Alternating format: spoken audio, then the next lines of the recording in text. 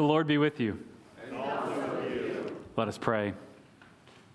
Almighty God, on this day, through the outpouring of the Holy Spirit, you revealed the way of eternal life to every race and nation.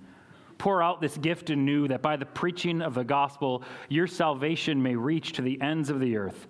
Through Jesus Christ our Lord, who lives and reigns with you in the unity of the Holy Spirit, one God, forever and ever. Amen. A reading from Genesis. Now the whole earth had one language and the same words. And as people migrated from the east, they found a plain in the land of Shinar and settled there. And they said to one another, "Come, let us make bricks and burn them thoroughly." And they had brick for stone and bitumen for mortar. Then they said, "Come, let us build ourselves a city and a tower with its top in the heavens. And let us make a name for ourselves, lest we be dispersed over the face of the whole earth." And the Lord came down to see the city and the tower, which the children of man had built. And the Lord said, "Behold, they are one people, and they have all one language. And this is only the beginning of what they will do. And nothing that they propose to do will now be impossible for them. Come, let us go down and there confuse their language, so that they may not understand one another's speech." So the Lord dispersed them from there over the face of all the earth, and they left off building the city. Therefore, its name was called Babel, because there the Lord confused the language of all the earth, and from there the Lord dispersed them over the face of all the earth. The word of the Lord. Thanks be to God.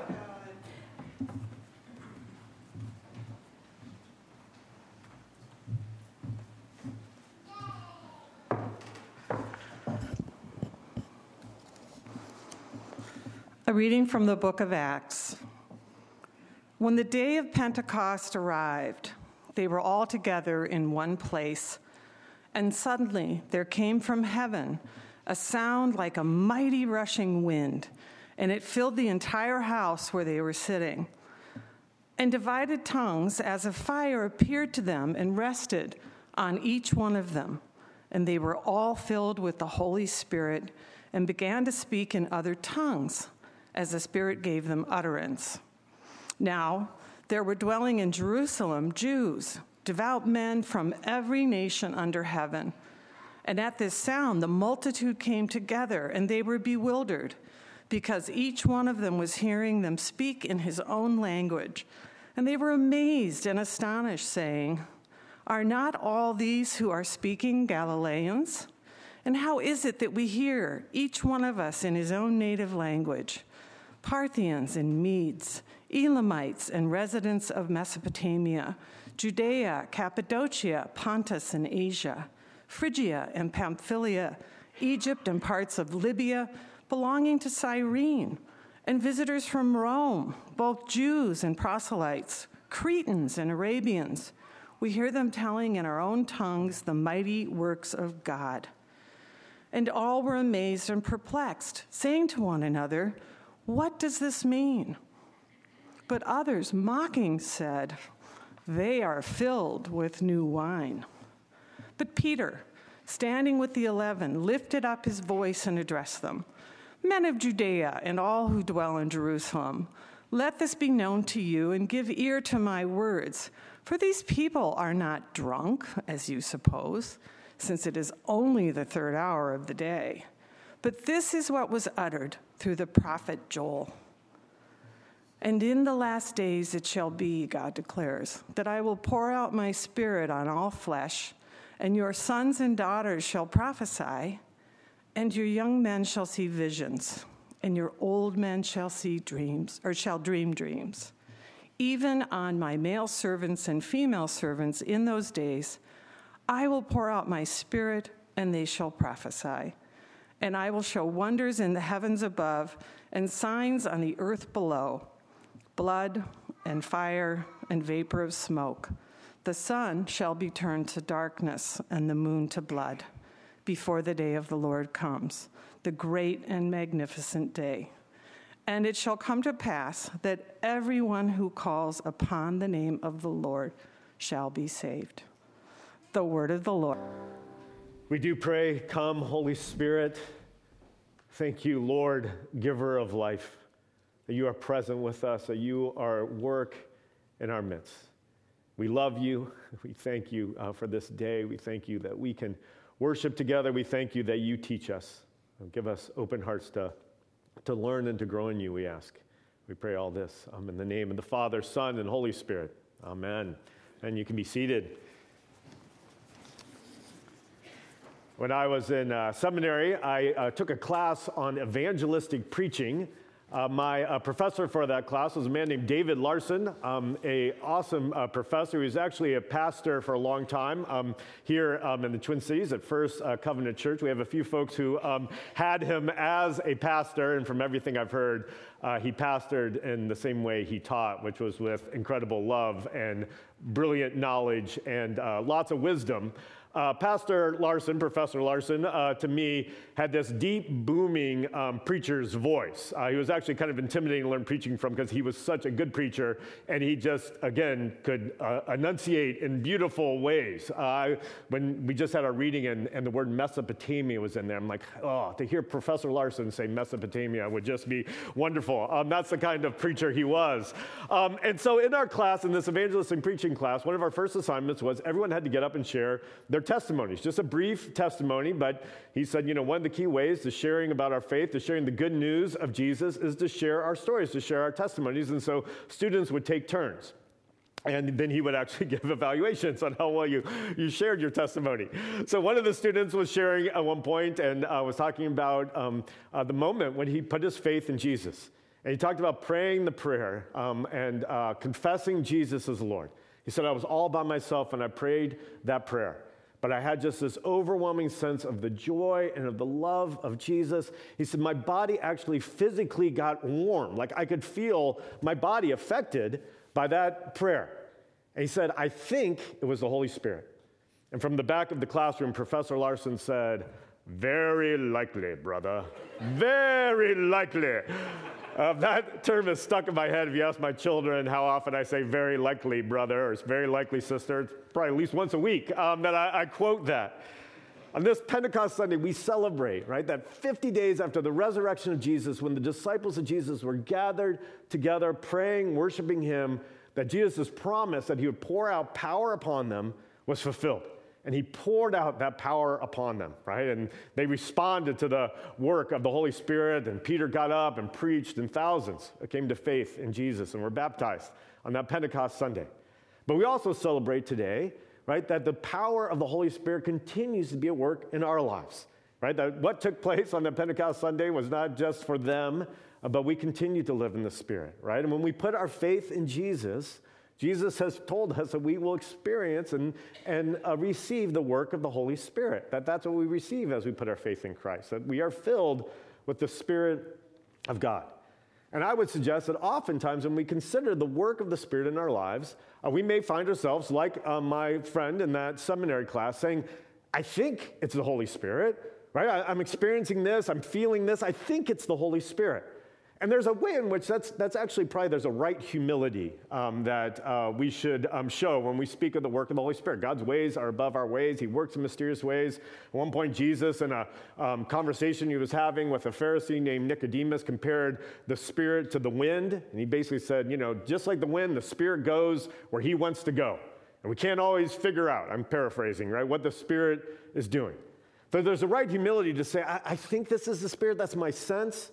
But I want to suggest that oftentimes when we say, I think it's the Spirit of God, that the Word of God, the Scriptures say to us, very likely, right? Very likely, right? What you're experiencing fits with what the Scriptures have taught. This is how the Spirit works, right? So we can look at the Scriptures and say, help us understand, what is the work of the Spirit? What does it mean to experience the Spirit moving in my life? And today, particularly, I want to focus in on John 14, right? That's teaching from Jesus. We've actually been in 14, 15, 17 over the last few weeks. A few weeks ago, I preached on the section before this, and you may remember that section, well known, where it begins with, let not your hearts be troubled. Jesus repeats it again in here. That's how much he wants the disciples to know. You don't need to be troubled. But I shared about, right, this is an anxious moment for the disciples. Jesus keeps talking about how he's going away, right? And they're freaked out. They're like, how can you go away? You can't leave us, Jesus. And Jesus' response to them, to their anxiety, to their worry, is to assure them, right, of many promises. He assures them, right, I'm going to prepare a place for you. In my Father's house there are many rooms, right? Your eternal destiny is promised to you and as you put your faith in me and your trust in me. He's promised them, I'll continue to work, right? I will do great things through you. You will continue my ministry.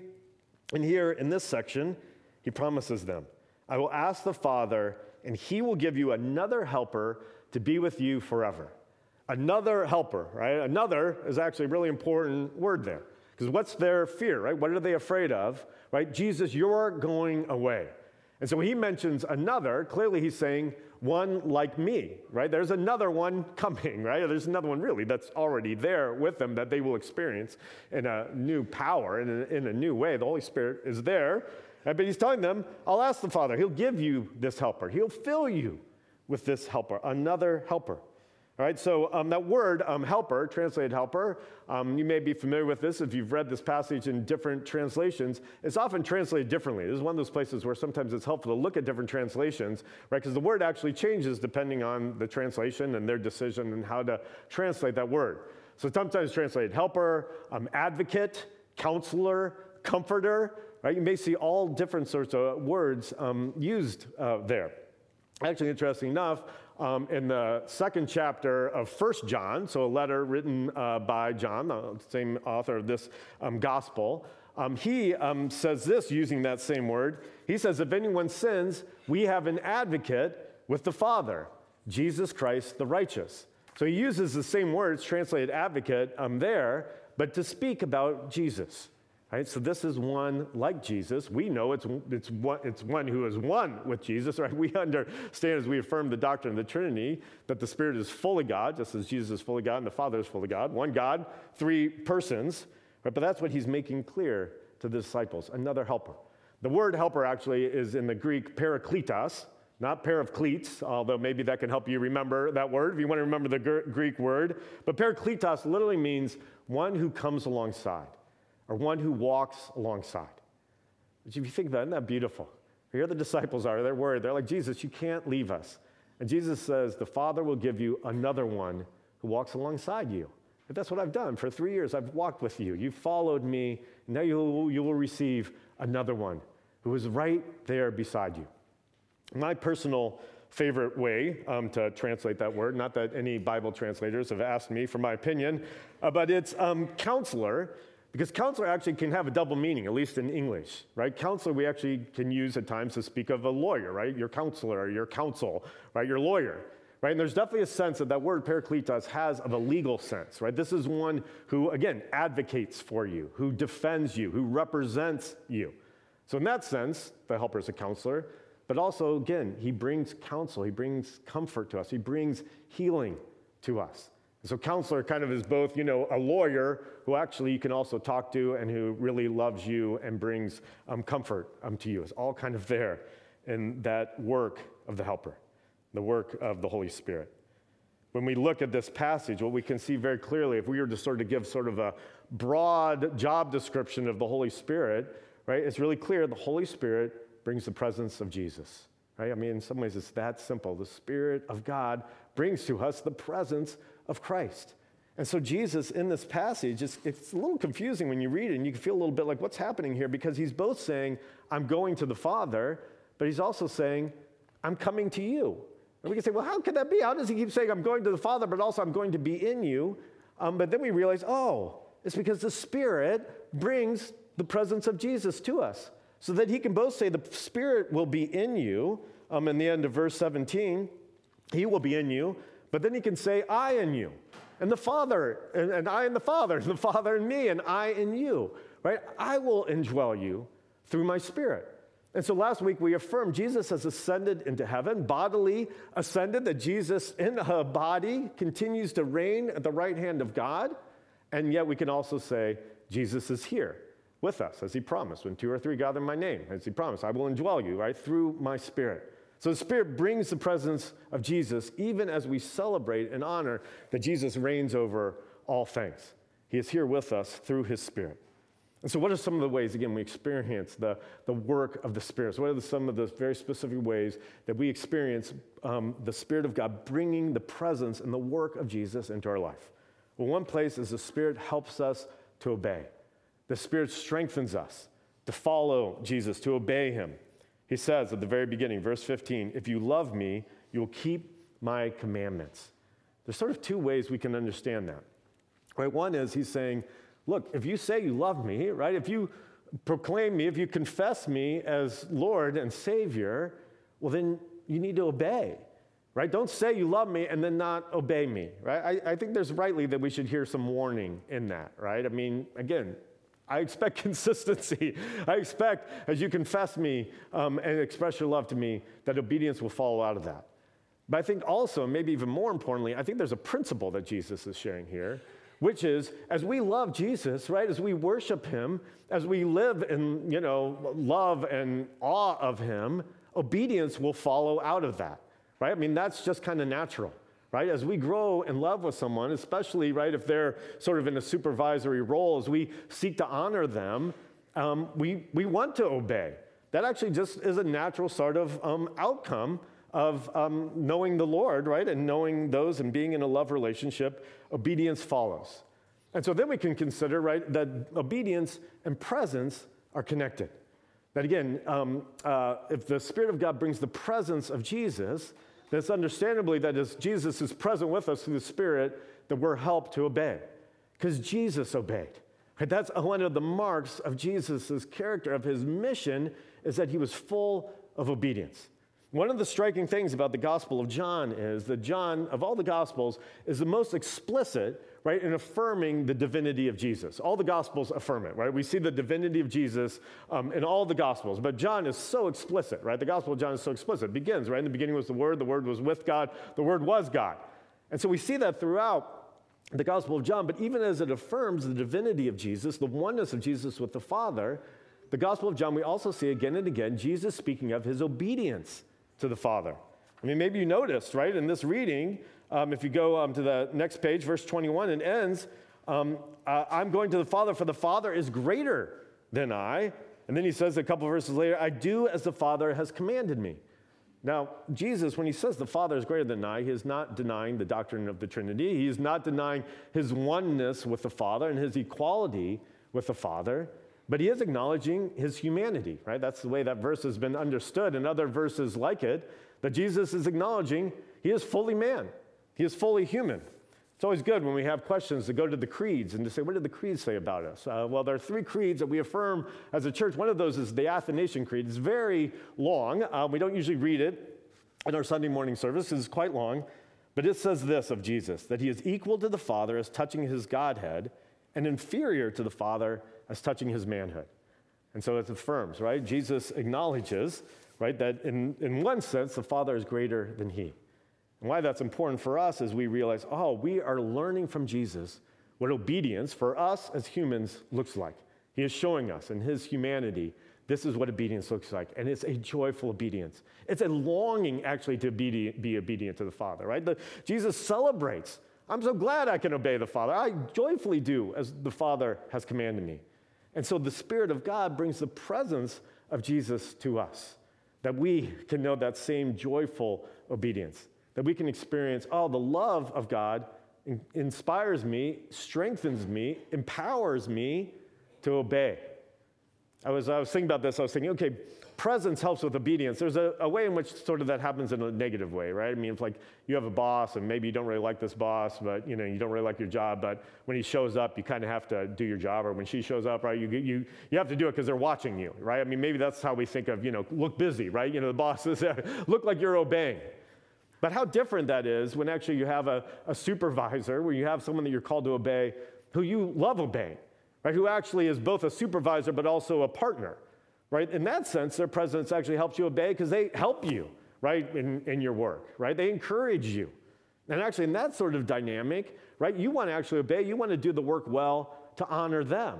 When you do a good job, actually, and it shines well on them, you're excited, right? You're glad. Like, oh, good, I did a good job. This will be a great, witness, a great shining light on the good work that we're all doing together. And that's, again, what the Holy Spirit brings to us. That help in obedience, that joyful obedience. And at times, conviction when we don't obey, right? When we don't follow the way of the Lord, right? We may find, man, I feel kind of bad, right? And maybe we don't like that feeling. I never like it. But then we realize, oh, it's because I'm being convicted. It's because I love the Lord, and the Spirit of God, the Spirit of the Lord in me is saying, that's not right.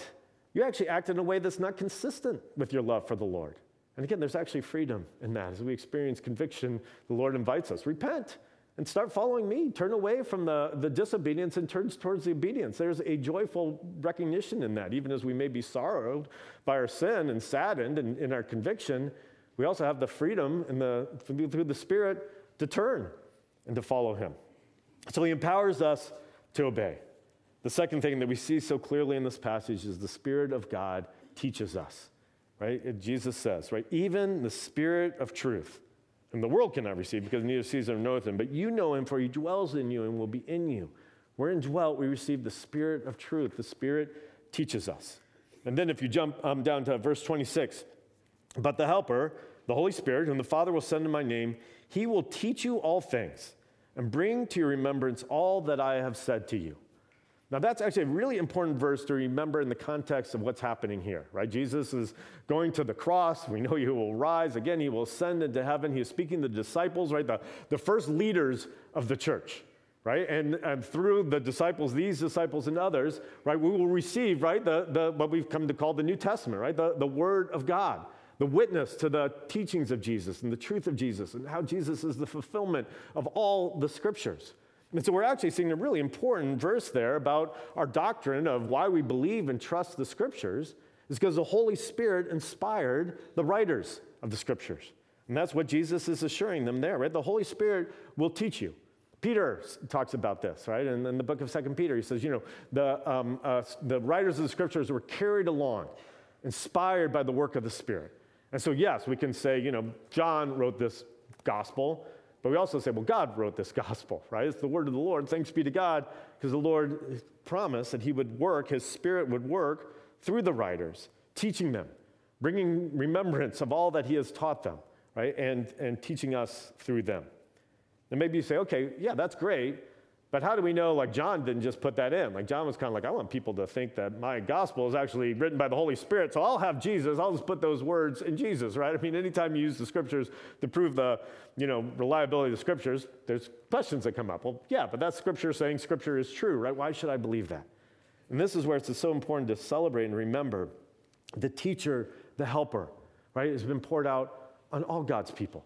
Right, that the Spirit of God has filled, right, his church, right? Again, as we put our faith in Jesus, we receive the Spirit. So even as the Spirit is working through the disciples and those who were sharing the truth about Jesus, right, the Spirit was resonating and confirming that truth among his people.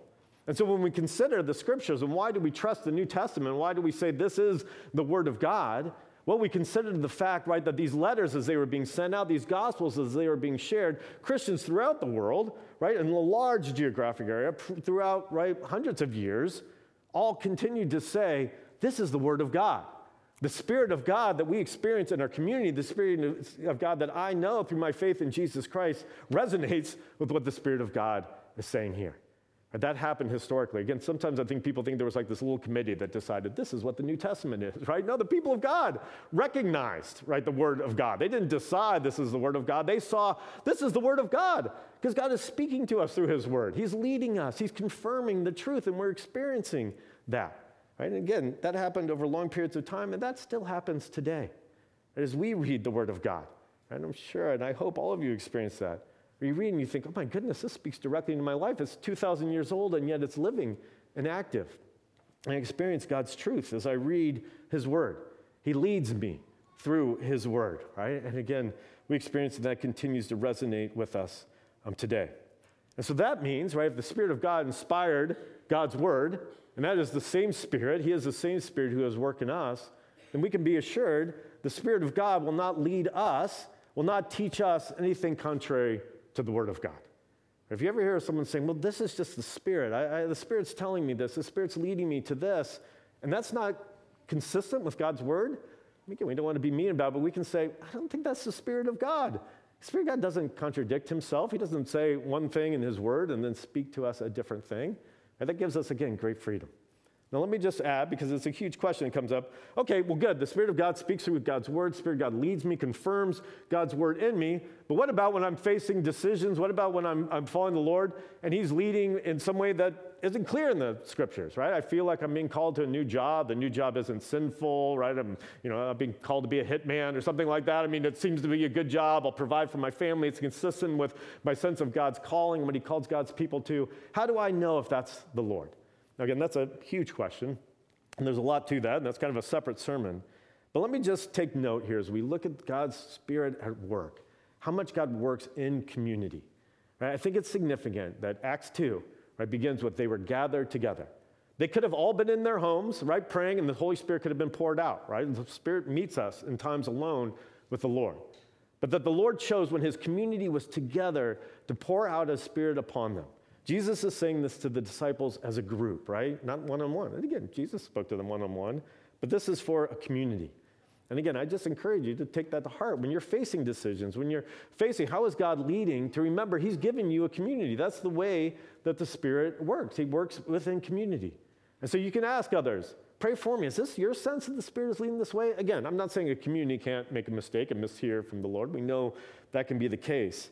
But I can tell you it's made a huge difference in my life, and I know many of you can bear testimony, where when I had a certain sense and as I began to share with others, I actually realized, I think there's some blind spots I have. I need the help of God's people, right, who also have received the Spirit of God to give me. I can think of times in my life where actually someone shared something with me that was very wise, and my first reaction was, I don't like that.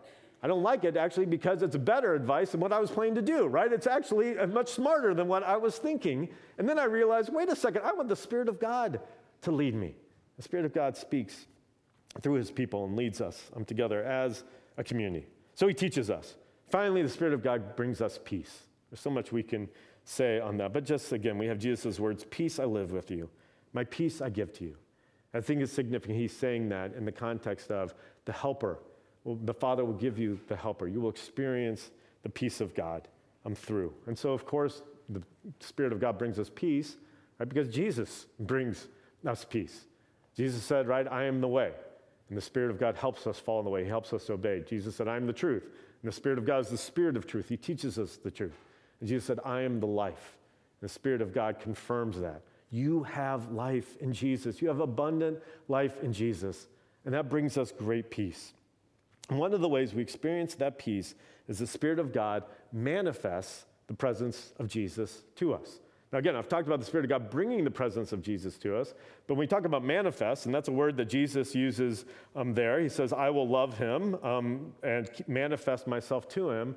The idea of manifest is the Spirit of God opens our eyes to the reality of Jesus' presence, right? Again, we can in faith say Jesus is present through his Spirit. I know that and I believe that because Jesus said that would be the case. But it's really nice, right, when the presence of God is manifested to us, when we experience that, right? I mean, we just shouldn't base our faith on feelings, but God created us with feelings. God created us to experience things. And I believe, right, that part of the promise of the outpouring of the Holy Spirit is you will experience the presence of God. Again, trust that he is present even when you don't experience him, but enjoy and welcome and embrace those experiences where God is showing you. Again, as I think of that first Pentecost, the Spirit of God could have been poured out on those disciples, and there didn't have to be flames of tongue, right, or tongues of fire, right? There didn't have to be, right, a rushing wind. They didn't have to be different languages, right? I mean, the Spirit of God could have been poured out on them, and there didn't have to be a manifestation of that. But there was. God wanted them to see, look, you're experiencing my Spirit. He wanted the people to see it, to bear witness to that. Something's happening here. In the same way, I believe we can pray, Lord, manifest your presence to me. What does that look like? Maybe it looks like my friend in the seminary class who experienced that sense of warmth, who had that sense of, wow, God is showing me right now that he is present with me. And maybe that's through dreams and visions, as the prophet Joel spoke about. Maybe that is through the word of God just being illuminated and having that moments where you're reading God's word and you realize, oh my goodness, this speaks exactly to what I'm experiencing. Maybe you've experienced where the word of God speaks to you and then later someone confirms it. Maybe that's through a prayer. Maybe that's through going to one of our prayer ministers and hearing a prayer for you and realizing, oh, that's what I've been praying. And you're confirming that, right? Actually, the Spirit of God who's been leading me in my prayers is leading you. And that's a confirmation. My encouragement to you is if you feel like, man, I'm struggling in my faith. I'm struggling to love the Lord in a way that leads to obeying his commandments. That's okay to pray, Lord, manifest your presence to me. Show me your presence, right? In community, in times alone with you, help me to see your presence. Again, the life of faith is a life where we live by faith and not by sight. But at the same time, at times the Lord does open our eyes and gives us those encouragements, those moments, and we can pray for that on this Pentecost Sunday. Lord, let us see in new ways your presence with us, your Spirit's work within us. As we prepare for a baptism in just a couple minutes of George Hannah, we can affirm and we can celebrate that God works through baptism and the Spirit of God works in baptism. And that's not presumptuous for us to say the Spirit of God is at work through baptism, because the reason we baptize is because Jesus commanded us to baptize. Right, at his ascension, right before his ascension, he told his disciples, go, make disciples, and baptize them. Again, as we obey Jesus out of love for Jesus, we know he will work. So let's pray. Spirit of God, we thank you that we are not alone, that we are not orphans. Lord, you have given us your very Spirit who indwells us, who is at work in our midst. Lord, we affirm that you are alive, and we know that again as we experience the work of your Spirit, as we experience life in him. Thank you, Spirit of God, that you are the Lord and the giver of life. And so we pray, Lord, bless this baptism, bless this Pentecost Sunday, and may we always live knowing you walk beside us, that you are with us. We pray this in the name of the Father, and the Son, and the Holy Spirit. Amen.